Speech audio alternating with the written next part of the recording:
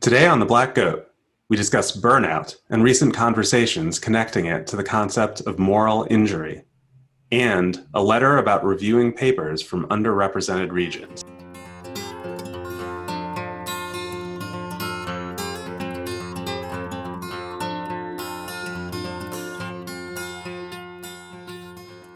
Hi, everybody, and welcome to The Black Goat. My name is Sanjay Srivastava. Alexa Tullett and Samin Vazir, my co-hosts, I apologize that you guys can't see me. I know you're just looking at a cloud of smoke through the Zoom lens. I promise I'm here somewhere. Yeah. I've followed more news sources on Instagram recently. So I see like a lot of photos that are posted by like BBC and New York Times and stuff like that. And the photos are like just terrifying in California and Oregon. That's interesting because one of the things I've heard is that like the news sources that aren't based on the West Coast aren't covering it very much. Like they cover it a bit, but it doesn't get like front page coverage. So it's good that they're posting photos and it's still getting out there. Yeah, I guess a cynical interpretation would be that it's like an easily photographed event. I've definitely talked to people on the East Coast who know about California, but then they're surprised when I mention it, Oregon, what's going on in Oregon. But yeah, no, so I guess for our listeners, it's funny because we're recording this a week before it's going to come out. So this is like a little bit of a time capsule. So like, you know, if I'm dead a week from now because my house burned down, you know, you can all laugh about the irony of me talking about this or whatever, but no. So, yeah, so for people who don't know or maybe only followed along a little bit, you know, the West Coast of the United States is just having a horrific fire season, I guess you would call it. I don't know. There's just wildfires all up and down the coast, and so I live in Eugene, Oregon, and there was a very large wildfire just east of Eugene that for a while was that destroyed some small communities, and for a while was potentially threatening the population center, Eugene and Springfield. That seems to have diminished, but the entire western part of the state is covered in very thick smoke now, and so there's this like little infographic on the local air quality whatever monitoring station that like it's this little like chart, and it's got a little needle that shows you how the air quality is, and it's been literally off the chart for more than a week. The chart, it has these little labels like healthy and, you know, unhealthy for sensitive groups, and then the highest one on the chart that starts at 200 is hazardous, and the chart goes up to 300, and it's gotten as high as like 800 in Eugene. It's like if you're camping and you're sitting on the downwind side when the campfire and it blows towards you, it's like that outside basically. And so Davis was also someone sent me a screenshot. It's basically like unsafe to go outside even for a minute for anybody, even like very healthy people. Yeah, like that was like the only words they could put to it. Yeah. Wow. Yeah, so it's just, I mean, it's climate change is what it is, and it's, you know, I think we've had smoke here before in the last few years. It's blown in from farther away. Just to give you like a very hyper local example of how climate change is affecting things. Part of the reason that this is so unusual in Oregon is, you know, for people who aren't familiar with Oregon, which is probably most people, right? Like if you imagine a picture of the state of Oregon, you know, the left side is, and if you're not from the US, you don't even know what that looks like. Just picture a rectangle. Okay. So on the left side is the Pacific Ocean. About a third of the way in is the Cascade Mountains, which is this very tall mountain range. The left side of that is wet. The right side of that is dry. That's kind of what Oregon is like. And most people live on the left, right? And most people live on the left. So the population centers that's why the stereotype of Oregon is that it's rainy, whatever, because that's where most people live. Actually, there's a desert on the other side, but that's far less populated. So the dry side historically has wildfires, like they're just part of the natural cycle, but the wet side doesn't. And when I say wet, I mean like there are there are like areas that are literal rainforest that have caught fire. Most of the fires are not the literal rainforest, but there have been some. But it's like it's just stuff that does not naturally burn more than once every couple hundred years. And so what happened was like because of climate change, it started drying out, and so it's just this giant pile of kindling. And so there was this shift in the wind that happened about a week and a half ago, that where the wind was suddenly started coming off the desert. And so all this dry, warm air blew through, and it was like blowing a bellows on a pile of kindling in a fireplace. Any spark started it up. And so so that's kind of what's happening in Oregon. There's now, I can't even remember, 30, 40 fires. They had to evacuate a city of 82,000 people that was threatened by a wildfire, Medford, Oregon. And this is just kind of like the new normal. So like I said, we've had very thick smoke 3 out of the last 4 years. Sometimes from California has actually brought us to hazardous air quality in Oregon because the fires in California have been so big. And if the wind is blowing in the right direction, it comes up here. This is not normal. This is not natural. This is like Yeah, I heard the world we live in now. Land, like there have been planes that couldn't land in California. They've been canceling flights. Yeah. And so there's nowhere to escape to either, or there hasn't been.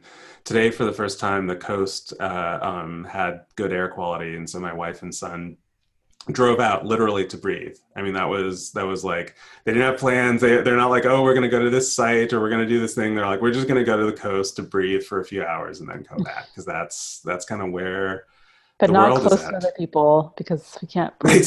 Right. I know it's Yeah. yeah, Sanjay and I were just talking about this sort of like double whammy of like you can't go outside and you can't be inside with people. Yeah. Yeah, and that's what's because of the pandemic. Like, so when we've had smoke in the past, I mean, my family, we're lucky that we have a house, and we still have a house, and we have portable air purifiers running. But like a lot of people live in older homes that are drafty, they don't have air conditioning, they don't have anything.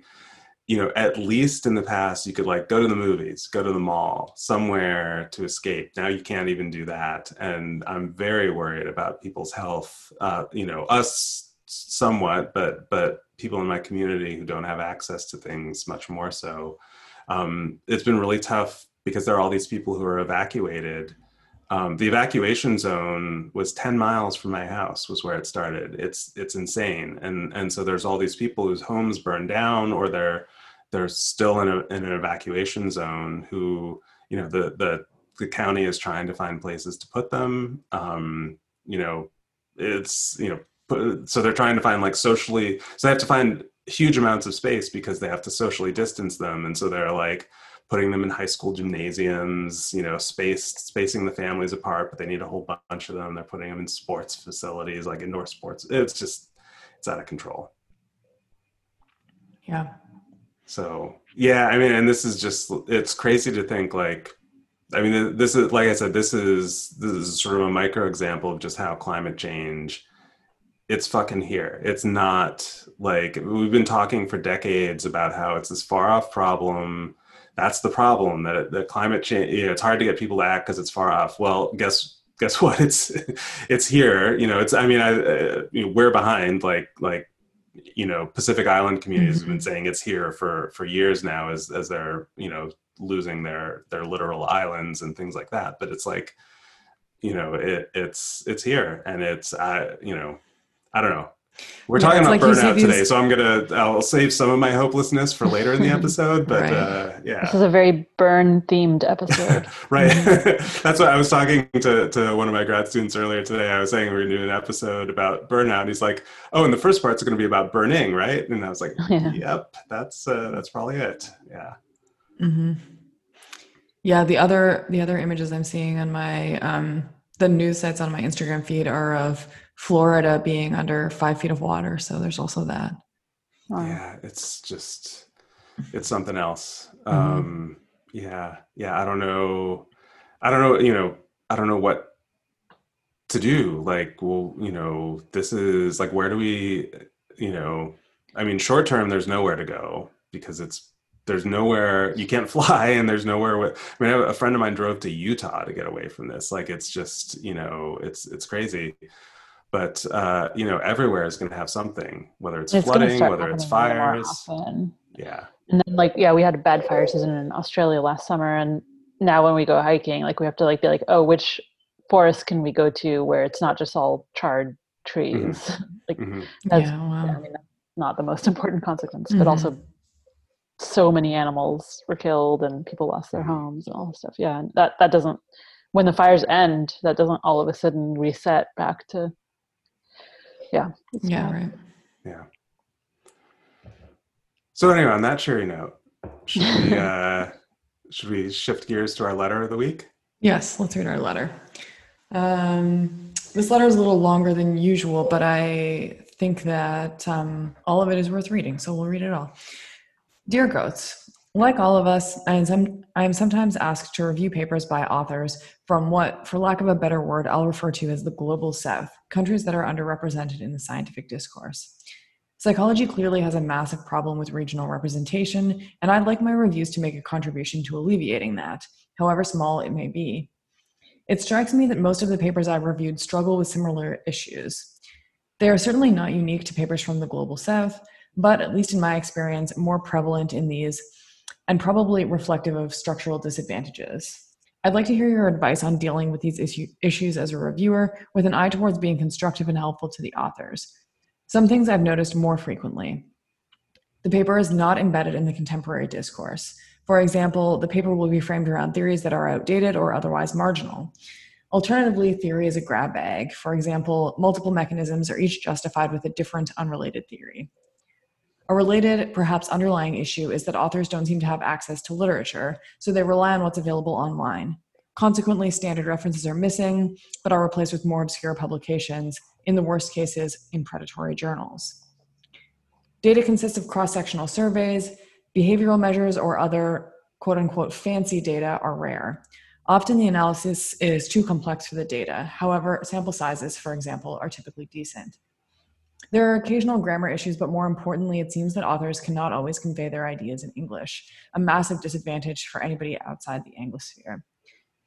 Again, these issues absolutely don't befall all papers from a particular region, nor are they exclusive to papers from the Global South, but they are quite common. Perhaps you may have noticed other issues yourself. As a reviewer, I always hope to help the authors craft a stronger paper. Perhaps you have some suggestions on how to do that from your own experience as reviewers and editors. Sincerely, Reviewer 1.5. So this letter I find particularly challenging. So as I was going through the letters to decide what we were going to talk about this episode, this one has stood out to me as one that is a really interesting question. That's an important thing to discuss, and also something that I feel very ill-equipped to provide a good answer to. I'll start by, I guess, like maybe taking a piece of it, which is, so one of the things the authors mentioned is the issue of the paper not being embedded in the contemporary discourse. So not necessarily like quoting or referring to the theory that would be the go-to for, let's say, like American authors, and a sort of unrelated, or sorry, a potentially related issue of not having access to the literature. And maybe, I guess, I see an avenue for being more open to those kinds of aspects of papers now, as at least some editors and reviewers and journals are putting less emphasis on theory as so I know this isn't universally true, but it seems like there are some people who are, I guess, more interested in putting the emphasis on the methodology and less concerned about putting the emphasis on theory and making sure things are theoretically grounded and making sure the papers are advancing theory. So for instance, at Collabra, part of the approach to handling and reviewing papers at Collabra is to not consider whether they're the novelty of the findings. And that doesn't necessarily mean that editors at Collabra are ignoring theory, but there's less of an onus on authors to say, okay, what's the existing theory and how is my paper advancing that theory? And potentially more room to say, here's an interesting question. Here's why I think it's interesting, and not necessarily embedding that in theory. And then, if the methods are good and they test in like an interesting question, then that paper can be evaluated on those merits. So that was one thought I had while I was reading this letter. I'm curious what you guys think. Yeah, and I think, it's fair to say, I mean, we talked about this a little bit before we started recording. I think all of us kind of had that reaction that like, but it's all, I'll just echo what you said, Alexa, that I feel I would really, I think maybe I speak for all of us, that I would really like to hear from someone who's working in one of the less represented countries what their perspective on this is. But yeah, I had a similar kind of response to that issue, and part of me wanted to know. The letter doesn't say what area subfield this person's working in, and to me it varies quite a bit, right? So there's, I think in social and personality, there's still a lot of room for and value of descriptive work, especially descriptive work from outside of the usual areas. And in those fields, theories tend to come and go as a fad, and they tend to be oftentimes a thing that we're overly rewarded for having a like cool sounding one. And that's an area where I've done this in papers that are not like, to my knowledge, from outside of like countries that are well represented. But I've done this as a reviewer to say like, hey, I think the findings are interesting. I think that like the story doesn't need to be there. It doesn't sort of line up or whatever. Just like I think a more question driven approach would actually make this better. Blah blah blah. I've done that as a reviewer. I think if this is, so that's one possibility. And so I think sometimes as a reviewer you can, if you feel like the authors are doing something, it's really hard to read this into it, but if you feel like the authors are doing something because they think they have to and their hearts aren't in it, sometimes as a reviewer, the best thing you can do is run interference for them to do something different, for them to do something that's truer to the actual data and design and things like that. On the other hand, if this is like work in a sub area where theories really are more cumulative, where being out of date would really undermine the integrity of the conclusions and that sort of thing, I would probably give a different sort of answer. So that's a little hard to know, but at least, yeah, if I'm sort of projecting my own area, and I'd be like, yeah, probably if this is a sample from some part of the world that isn't studied very much in the field, then there's more value. I mean, I think we need a lot more descriptive research in social psychology and personality psychology, but especially descriptive research from people in contexts that are not already overrepresented. Yeah, I think that I can very much resonate with the kind of general theme of this letter. I recognize this experience when I've been an editor, getting papers from countries where we almost never get papers from, and especially countries where training isn't in English, and feeling like, oh, they haven't read the formula, they haven't got the memo about like what a paper in this type of journal typically looks like. And then I think it's a real challenge to figure out how much of those formulas and rituals are actually necessary and meaningful, and how much it's like, why would we want them to like fit their paper to this template of what we're used to seeing? I think that's what's really hard. Like, how much of these differences are superficial and silly things that we've come to expect because that's just what a typical paper looks like, and how much does it actually affect the quality and readability or whatever of the paper? Is really hard to distinguish those things. But yeah, I also agree with what you were just saying, Sanjay, that like in some ways it's especially tragic when those papers get rejected because of these superficial things, because the data are almost inherently more valuable than the same data from the US or whatever. If you have even just like a cross-sectional correlational self-report survey, like in the US, we already know what a lot of those results are going to look like with college students, blah, blah. But even that very simple question of like, what correlates with what in self-reports, if it's from a context that's very different that we don't know much about, that's actually very valuable data. And so I've often found myself wishing that we could invest in ways to help those data see the light of day. And there are cases where, yeah, the underlying design and data are great, but the paper needs a lot of work in order for a reader, even a motivated reader, to be able to make sense of it. And in those situations, I think journals that have resources really ought to try to invest in helping those papers make it through and get published. And when I was applying for editor-in-chief at Psych Science, one of the things I proposed, I kind of framed it as like, look, the world is people are starting to demand more of paywalled journals. Like if you're going to be charging subscription, all that, it's going to become more and more important that you justify what you're providing that justifies the paywall. I'm not sure anything can justify a paywall, but I think maybe if journals were doing things like, if we get a paper where the core of it is really good, the science is really good, the problem is in the presentation, then we will provide resources for those authors to help them improve the presentation so that the paper could get published in our journal.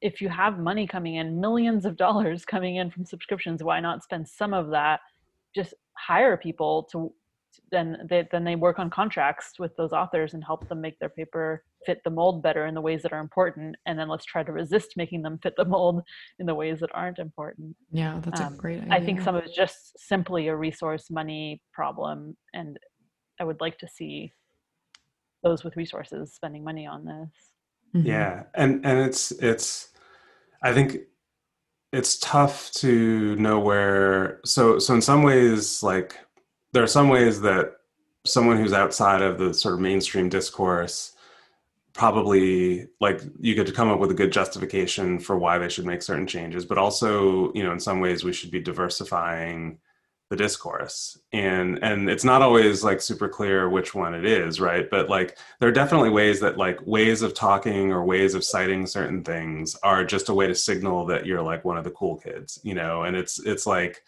oh my God, you're wearing bootcut jeans. You know, nobody wears bootcut jeans. It's like, that's not legitimate. It's like, okay, if we're going diving and you're not wearing a wetsuit, like that's relevant. But if we're like hanging out and you're wearing bootcut jeans, fuck it, wear your bootcut jeans or your, you know, kurta or, you know, whatever, I don't know, you know, something. Yeah, it's just like, you're just not buying into the culture and the way we talk. This isn't fucking high school, you know, like. In some cases, the culture is actually harmful. So like one thing I see a lot from papers that seem less embedded in whatever, that fit less like the mold, they'll present full correlation matrices, whereas papers from the US will cherry pick a few correlations and tell a whole story around that. And guess what? Actually, we should be doing more of what we're not doing, of the full correlation matrix. So in some cases, yeah, the like trend is, or the mold that we're trying to fit it into is actually making the paper worse. Yeah. Yeah, right. Yeah, I mean, I do think there are some things in here. The one thing that sort of stood out to me is like clearly a thing where there ought to be help is like if they're citing predatory journals, like that is, I think that's a pretty concrete indication.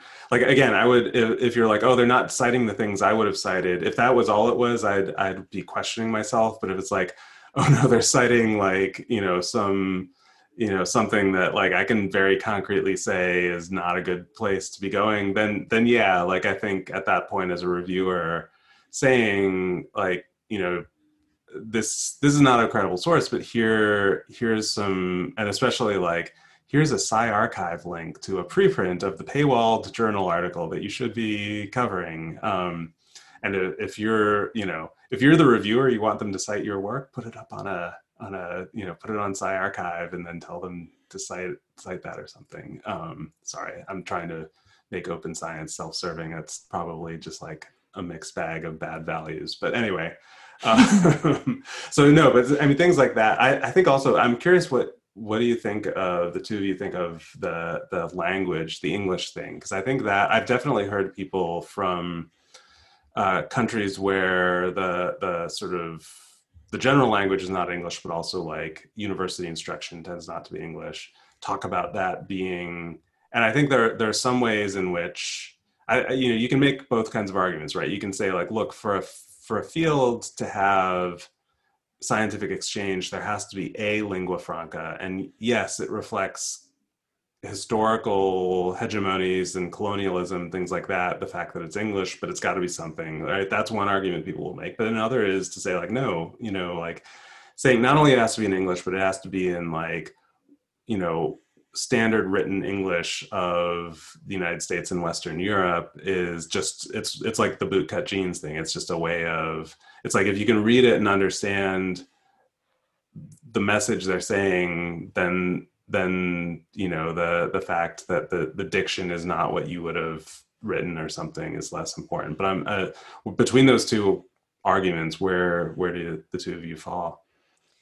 Yeah, I mean, I guess I'm not sure where I fall between those two arguments, but I do think, like, my initial response was like, maybe this disadvantage doesn't have to always be a disadvantage or whatever. But I do think the language issue is a huge disadvantage for authors outside of whose training was not in English, who are trying to publish in English journals. And I think the letter writer notes that it's not just about grammar issues, right? It's also about conveying your ideas. And if I the only language I speak is English. If I imagine trying to convey my ideas in even languages that I've had, like I took for many years in school, like French, like it would be impossible for me to not just like put together sentences, but also to like appropriately convey, I don't know, like the theoretical context or why an idea might be important, or get into the nuances of interpreting the data. Like when I'm writing a paper in English, sometimes it takes me like 5 minutes to get a sentence exactly right, because it's a complicated idea and I want to get the words exactly right. So that, I mean, I don't want to deny that there are these like structural disadvantages that I don't think are easily addressed. Yeah, I think part of the problem is that sometimes the language barrier is big enough that the message isn't coming across. And so I think that's the real, when the message is coming across and it's about like, stylistic things, I've gotten more and more to where like I don't care anymore. Like there's so many bigger problems with papers that if it like requires a bit more effort on the part of the reader to figure out, I'm okay with that. Although I do think it's a disadvantage to those authors. They're going to get cited less. Their papers will have less impact. So why not offer more resources if we have them and if the authors want them? So even in cases where the message still comes through, if the language is makes it a bit harder for people to get the message, then I think we should be offering really concrete support for that kind of thing. And in cases where the message isn't coming through, that's really tough. Like I have a hard time when I'm reviewing a paper and I'm really struggling to understand what was done, what the methods were, for example. I think that's a problem for a longer episode and maybe a broader. Yeah, I don't know. Another that just it's like kind of like talking about the GRE and how there's inequities, but they start much earlier. And so like talking about the GRE is the wrong level of talking about it. It's like talking about like what should a journal do. I do think we have to grapple with that, but really, like how do we provide more resources and make things more equal generally is I think what that's really getting at when you're at the point where people are doing good science but not even able to communicate to the English speaking world in a way that makes it clear that they are doing good science. Then we should care about that we're missing out on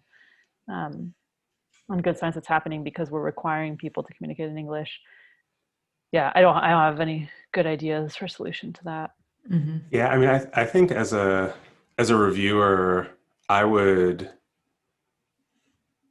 caution people about bringing that up at all. Like if you understand what's going on, then that's the editor's job to like clean up, and the journal's job to offer resources and the editor's job to do it. And if you don't understand what they're saying, you don't have to frame it in terms of their English proficiency. You can just say, because I have certainly had that with papers that I'm pretty sure were written by native English speakers. It's just like scientific writing sometimes is dense. Sometimes I've certainly written plenty of sentences in my life that don't make sense. I've spoken many, it's like, it's not your job to call it to English, because there is, I think it's, you have to be really careful, because there are people over apply that. It's a stereotype. I've certainly, I've had people compliment me on how my English is, and I'm like, fuck yeah, I grew up in the United States. I think you're saying that because you think I'm not from here or whatever. Like, fuck you, that's a stereotype. It's just like, and yes, it really does happen, of course, that people who aren't native English speakers sometimes don't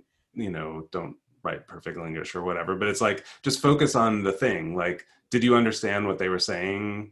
If so, let someone else handle the style. And if not, just say, there was a, key passage that and use I statements. I had difficulty understanding,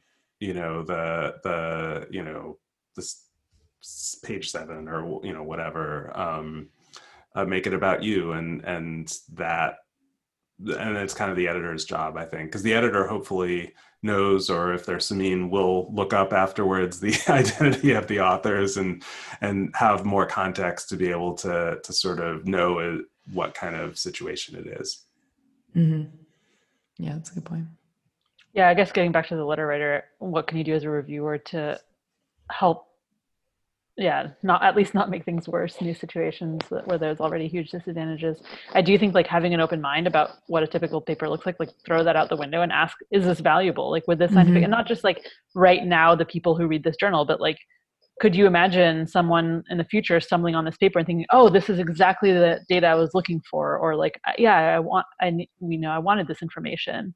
And that's really what the purpose of a publication ought to be, is to communicate information. And the communication part is important too. So like, I'm not saying don't weigh that at all, the presentation of communication, but like, be open to different ways of presenting information. And and not even people in the future, but people right now, maybe in this author's context, who aren't being represented in the literature, who right now, if this paper comes out, it's going to help them as scientists, or it's going to help them in applications or other kinds of ways. Well, yeah, I guess I'll just repeat the call from earlier. Like, I would be very interested in hearing from people who have experience, who maybe have the perspective of the author that this letter writer is writing about.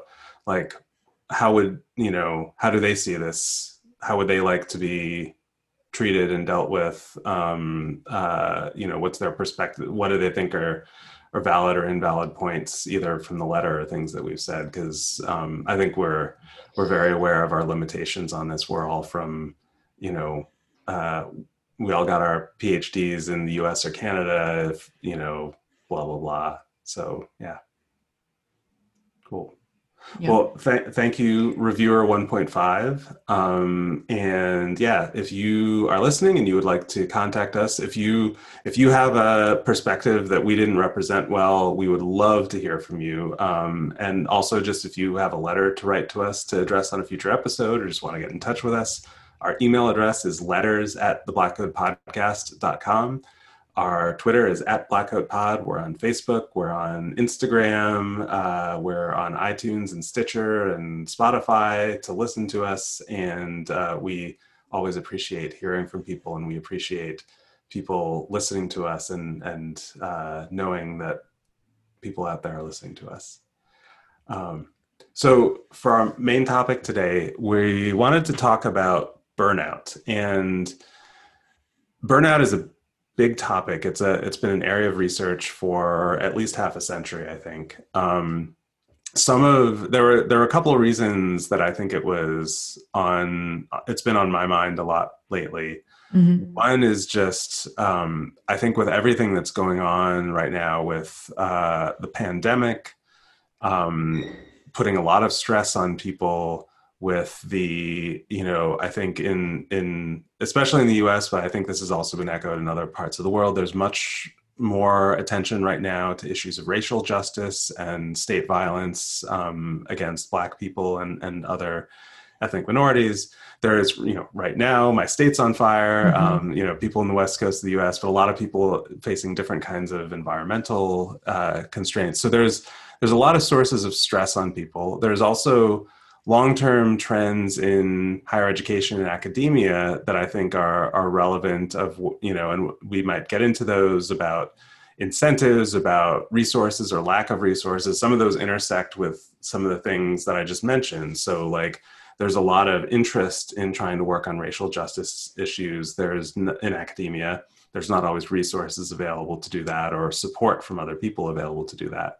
So that's one sort of angle on it. It was like, it kind of seems very relevant to the times right now. I think in my perspective, I'm very worried about people I work with, people in academia as a whole, being at risk of burnout.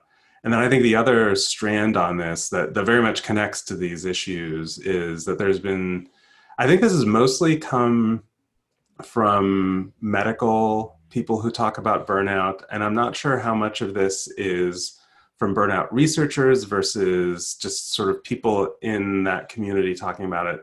But there's kind of been this very recent increase in conversation connecting burnout to the concept of moral injury. And I think that has some special relevance to some of the reasons why, people are concerned about burnout happening right now. And so we're going to post a couple of links. There's a really good article from Stat News about sort of applying the concept of moral injury to understanding burnout among healthcare practitioners. But that's sort of the background for it.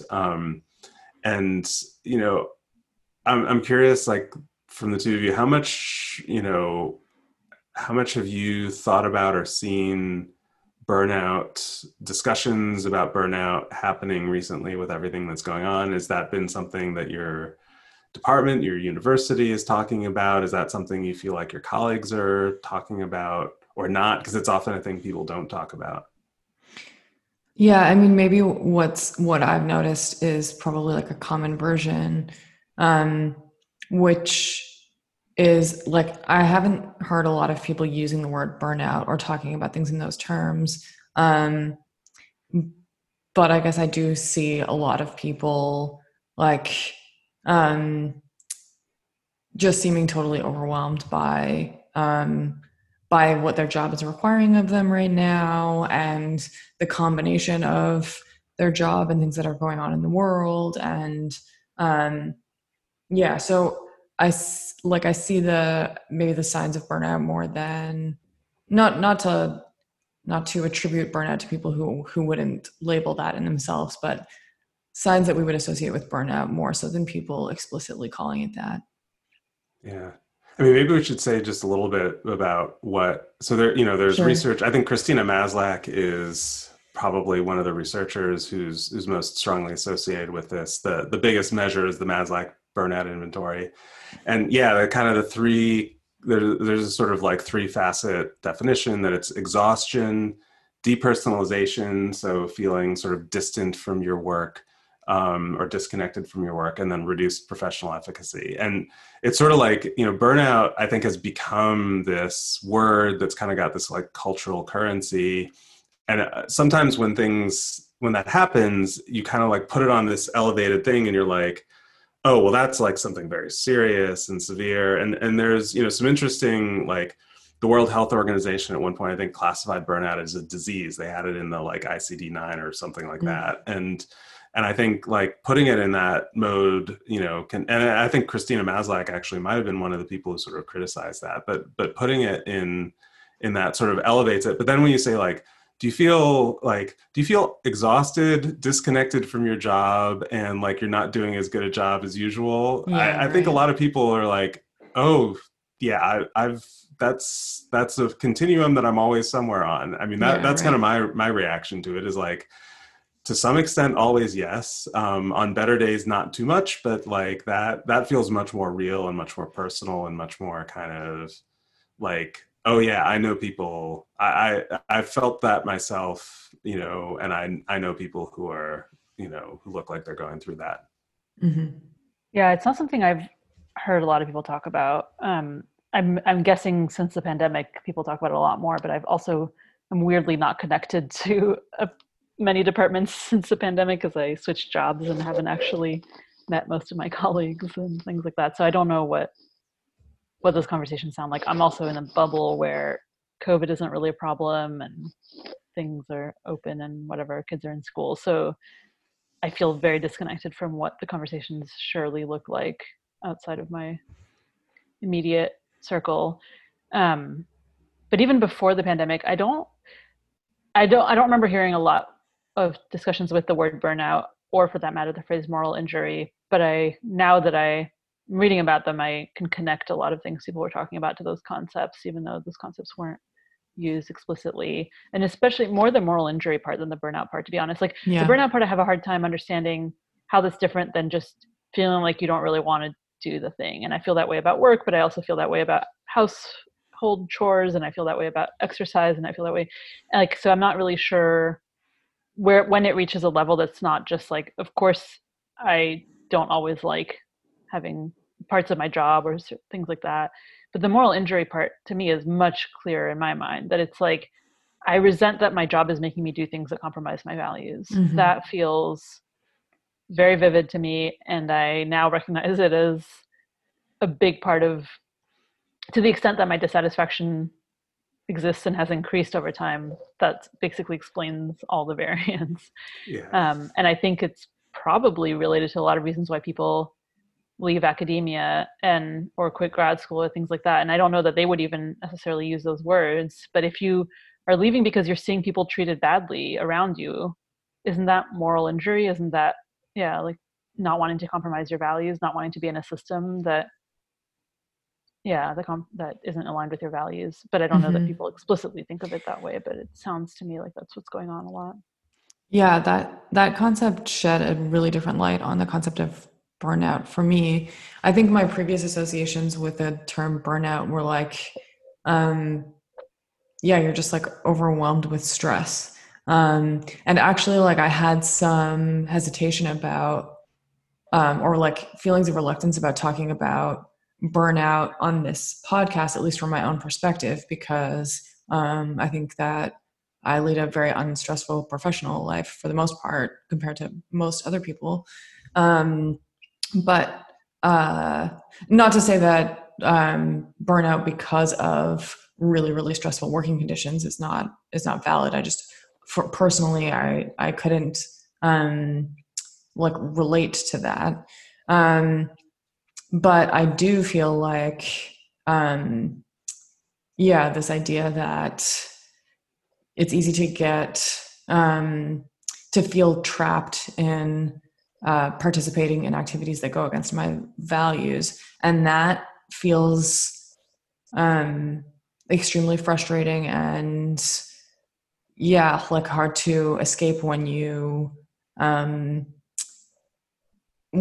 structural change is slow, I guess. Yeah. I mean, I think that it's interesting because in academia, there's such and one of our earliest episodes was on imposter syndrome, right? And I think there's something kind of similar where there are these sort of cultural and other reasons why people just don't talk about certain things because you're evaluated so much on your productivity. So I do wonder, I mean, beyond just like, I have better days, worse days, whatever, this kind of sustained pattern of exhaustion, disconnection. I wonder how many people feel that aren't either to themselves haven't identified it or just don't feel comfortable talking about it, and I've wondered sometimes, like we make jokes about dead wood in academia, and I've wondered how many like more senior people who've sort of become less productive, like, the joke is like, oh, they go skiing every weekend and they're just coasting on their cushy tenured life. But I have wondered like how many people who we sort of joke about that are like they got burned out at some point and they got numb to their job. And like I think the sort of like traditional theories of burnout, it's sort of in some ways, as I was reading a little bit of background and getting ready for this episode, there does seem to be kind of a continuity. And I would be very interested to hear like people who are current active researchers on burnout, what they think of the moral injury idea. But there are these sort of older ideas that are older in the sense that they've been studied for a longer time about like mismatches between a sense of control, mismatches in a sense of like not being rewarded for the things that you want to be rewarded for. And there has been some discussion about mismatches in values between the person and the organization. I think that's where it leads in most strongly to this idea of moral injury. So I first encountered this idea of moral injury, I think it was about a year ago, when on Twitter, Andrew Wilson at Psych Scientists posted a very, I think, personal and searing thread about having gone through burnout and talked about this idea of moral injury explicitly. And that was the first time I encountered it. And so, it comes from people studying PTSD and combat veterans, this idea that people at war oftentimes are coerced or channeled into behaving in ways that violate their values. You're a soldier, you're supposed to kill people or you're supposed to do other things. And so sort of extending that to this idea that, and so it I think has been talked about a lot in the healthcare field, that people go into healthcare with a very strong, some of them go into it with a very strong set of values of caring for people. They want to, help people get better and serve patients. And they go into it and they end up like having to, spend all day doing paperwork and deny people coverage because the insurance won't pay for it. And they become these sort of like cogs in a giant machine that's about extracting value and not about helping people. And so I think that's where the conversation among healthcare practitioners has come from. And so, when Andrew posted about this, the idea of in academia, and it really resonated with me, that we go into academia with, these ideals and values that we want to do science, we want to discover new things, and we want to educate people. And we end up being evaluated by these metrics and by how much money can you generate for your university or how high is your H index. And we're denied the resources sometimes to do what we want to do. And then I think, maybe where it comes closest to things we've talked about on this podcast, which I think would be really interesting to talk about, is open science, right? Because that's how Brian Nosek, he has this like big roadshow colloquium that he gave at Oregon a few years ago that I think he gives them. And he always starts by talking about like your values as a scientist and about trying to turn academia into something that's better aligned with your values. And that to me just like really, there's a very clear line between that and this idea of sort of moral injury and the effects it can have on people's ability to like remain productive, remain present in their work, to not feel exhausted and disconnected and so forth. Yeah. I think I've noticed, for sure, when I think about instances in my professional life that make me feel something that resonates with the moral injury thing, there's two kinds of experiences I have. One is open science stuff or reform, and the other is like diversity issues, speaking up about like sexual harassment or things like that. In both cases, I found that when I think I'm just saying something that I think everyone shares those values, I think it's relatively non-controversial, and I get the reaction of like, oh wow, that's so courageous of you. My feeling is, what? Like, I was stepping out on a limb by saying that? And that, like, you're telling me that it's courageous because you're telling me that people aren't going to support me. That's what that's courageous means to me, is like, we don't have your back. Not necessarily the same people saying that's courageous. Yeah. Right. But the people who are saying it's courageous are recognizing that other people won't have my back. And in both cases, I think it's just so disappointing when you realize that something that should be a shared value, that should be like, the people should be like, oh, thanks for bringing that up. Yeah, that is how we would like, we would like to be careful not to discriminate or act in ways that are go against our values or whatever. But actually what it is to speak up about those things is to be courageous and be bold and be whatever. And it's so frustrating to realize that that's the situation. Yeah, I mean, I guess you sort of just answered this question to me, but I was curious, like, when do you guys feel like or in what ways do you feel like you are put in situations where you have to act against your values? I mean, I think the thing that so one area that I've tried to push back on that I actually feel very fortunate to have colleagues around me, enough colleagues around me who I think also see things that way is the sort of evaluating people by H indexes and grant dollars and things like that, as opposed to like some semblance of doing good research in a rigorous and valid way. Hmm. And that's where there these sort of contextual factors. So one is, right, like the people around you who started that way, if they've gotten burned out and exhausted and now they're just going through the motions of going with what the system wants them to do, they don't have your back. And then the people that actually buy into the different value system, they don't have your back. And then the institution is pressuring everyone to do things that way. So, it's not just like the people around you, which I think in academia, the people around you are extra important because, at least if you're a professor and we're talking about other professors, because of shared governance and sort of, departments running things and whatever, but then also like people in leadership and with power who are, not rewarding you and not rewarding the people around you that you're trying to help for doing the right things, Hmm.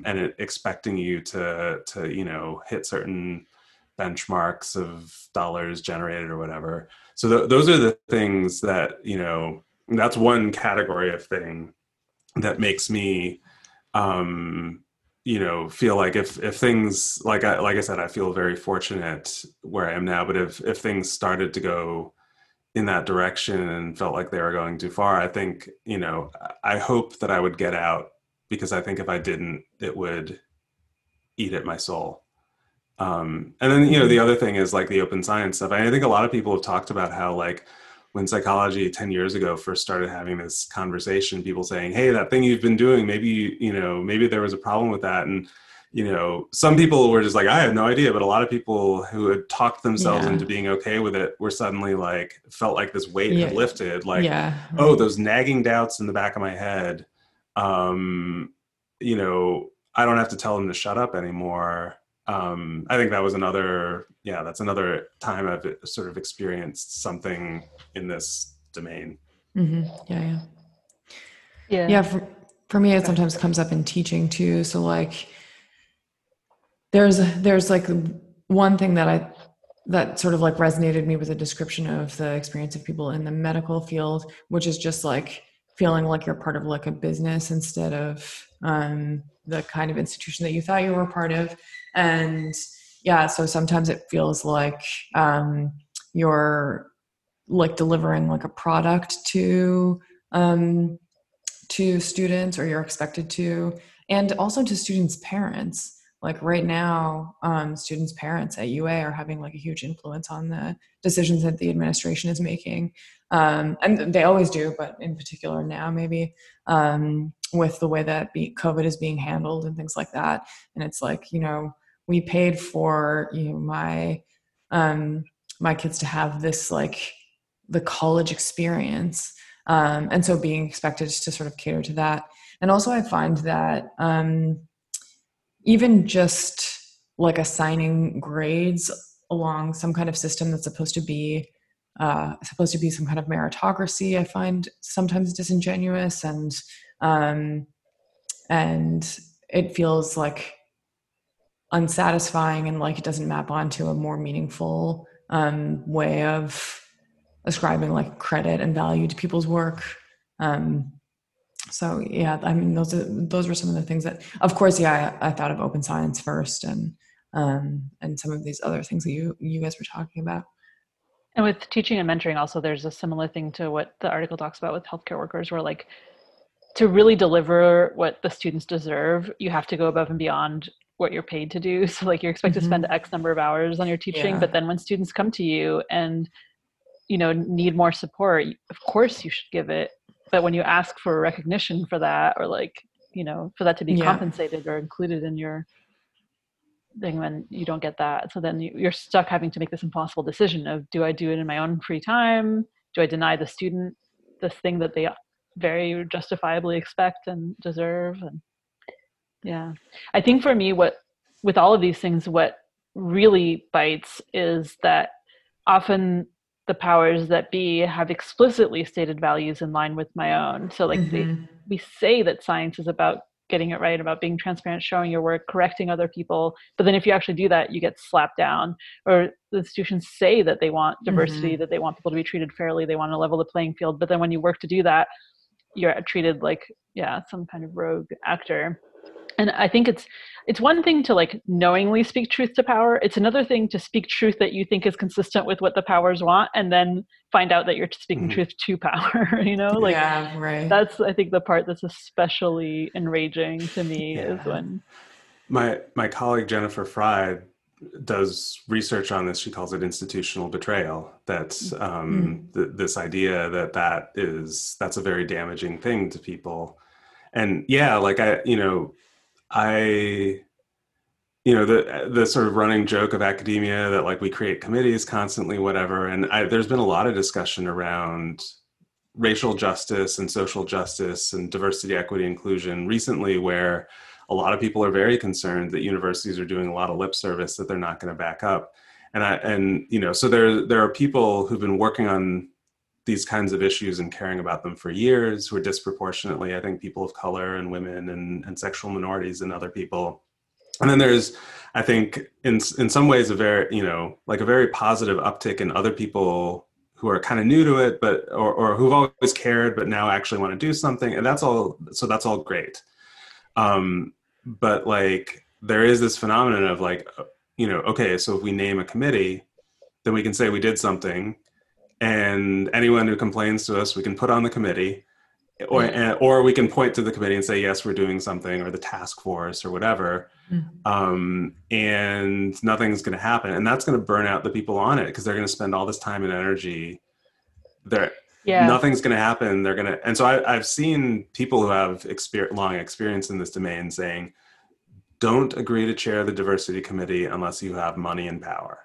Like, part of negotiating to do that is they have to give you a budget, and they have to tell you what you're going to have the power to do, and then you do it. If it fits with the rest, then you consider doing it or whatever. But I think that's really wise about a lot of things, but especially anything related to your values, especially in that domain where there's just structurally, the default is not to want to do what that committee is going to say to do, and so A related experience I've had a lot is being put on a committee because I represent a certain perspective. So often either being a woman, being the only woman, like in personality sake, often they want a woman on a committee, so whatever, or the open science perspective or whatever. There's a number of perspectives I might bring to a committee. And then a conversation happens where I have to decide whether to speak up and say, yeah, actually, that's not cool because of this or that. So like, I can think of a specific committee I was on where they were considering 2 candidates for a position or an award or that kind of thing, recognition. And one of them was a known sexual harasser that any woman in the field would have been able to tell you, like, that person is bad news.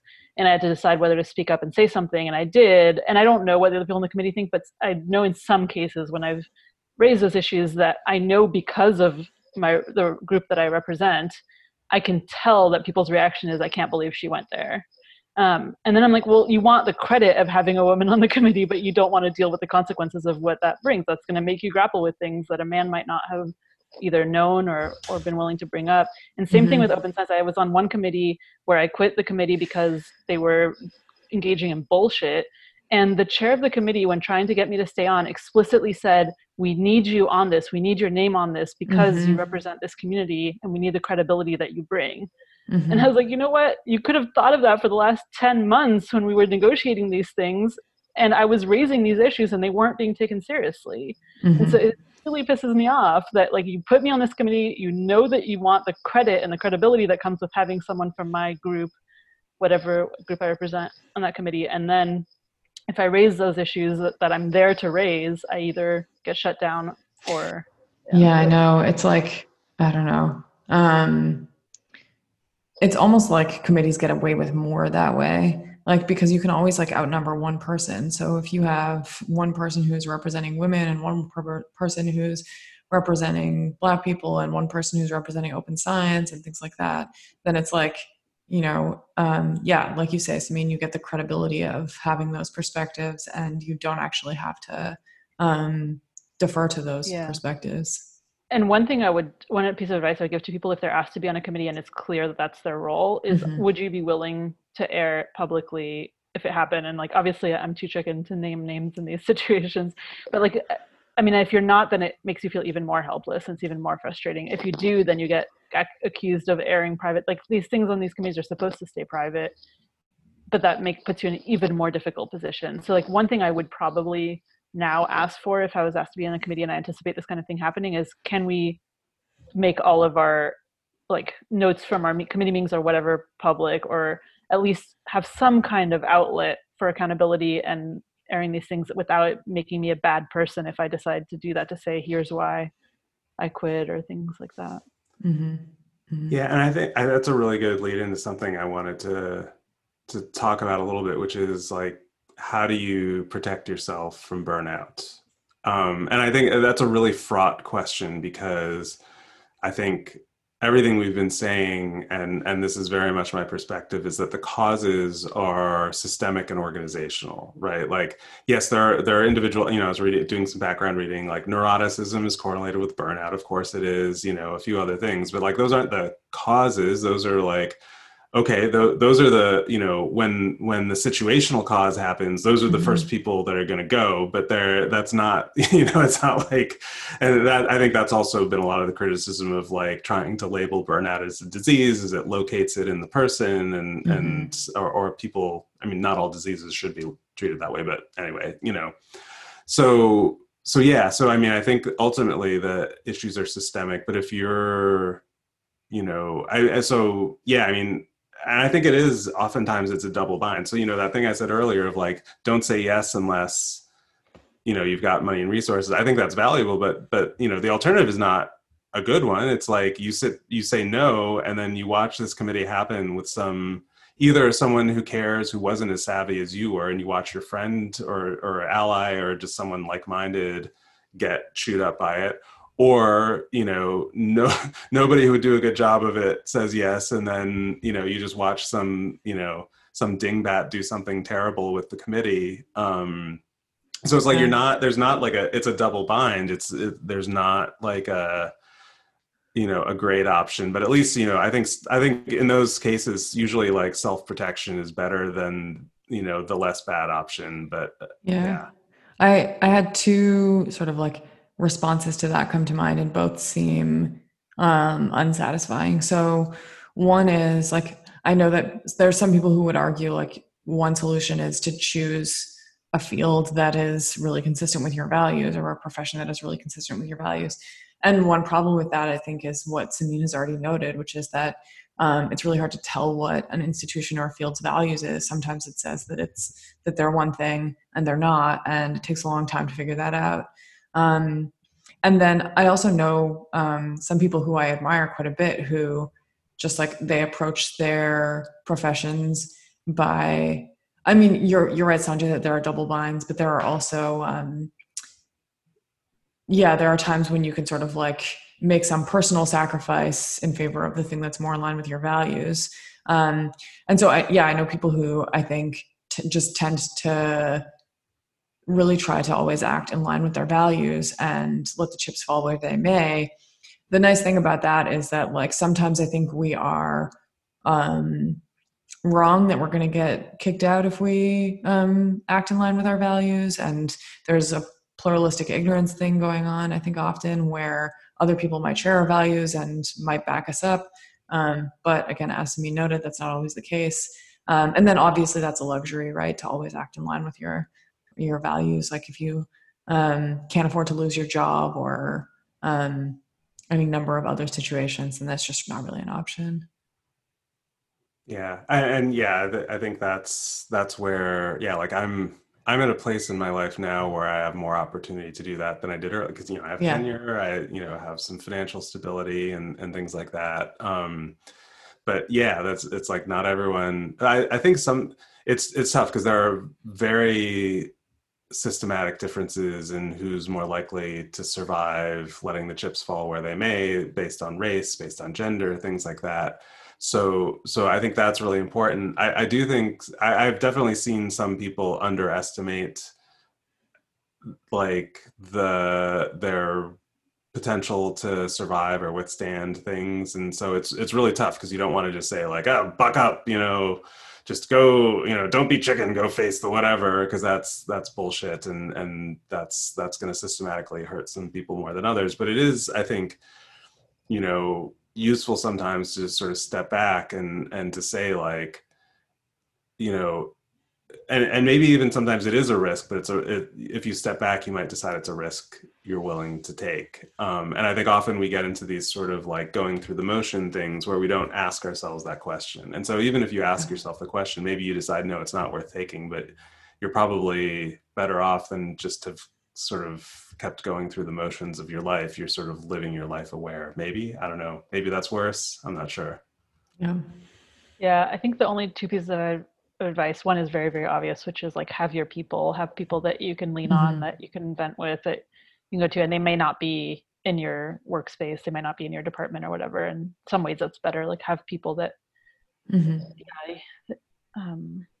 don't have to worry what they think of you and how they're going to vote on your next promotion or whatever. And then the other one thing that's interesting to me is that the role that journalists have played both in open science and in like the Me Too movement, and also with racial justice and things like that. Like there are times when people aren't in a position to blow the whistle directly, but good journalists, I think, can tell those stories for people who aren't able to tell them themselves. And so if you find yourself in a situation where you saw something that you can't not say anything about, but you can't take the risk of speaking out openly, then I think contacting a journalist who you trust, and if anyone wants to know names of journalists I trust, I'd be happy to share those names. I think that's more, I've been surprised at how effective that avenue has been. Like the institutional, like regulatory bodies do nothing, but good journalists, I think, can really make a difference in giving people a voice in a way that also protects them a bit from some of the potential consequences. Yeah. And then I think another thing that should always be on the table if you're heading towards burnout or if you've reached it is get out. And I think, there's just general cultural norms against that. Oh, you're a quitter. Oh, you're giving up. There's a lot, and academia has a lot of fucked up norms about like our work is superior to, where the pure science, selfless motivation, higher education, blah, blah, blah. There's all these like things we tell ourselves and pat ourselves on the back. We're not dirty industry, whatever. That's just complete bullshit. And so we're in an environment that like, I wonder like from a cultural evolution perspective, how much that kind of stuff cropped up to like sustain the institution of academia, especially against, more recent years as things of, academia's kind of, faced less public support and all that, blah, blah, blah. But yeah, I think like, and this integrates with the things you're saying, Samin, like having those people to talk to who are outside of your immediate context, who can be that anchor or that reality to say, rather than like keep working until you get tenure and then you can turn into dead wood because you're too numb to do anything ever again. They can tell you like, why don't you just leave? That's that should always be on the table. Seems like a good place. Well, does that? Yeah. Be ready to walk away. And with that, we're done. Well, thank you, listeners, for listening to The Black Goat. I hope this episode was interesting and maybe helpful to some of you. And we will talk to you again next time.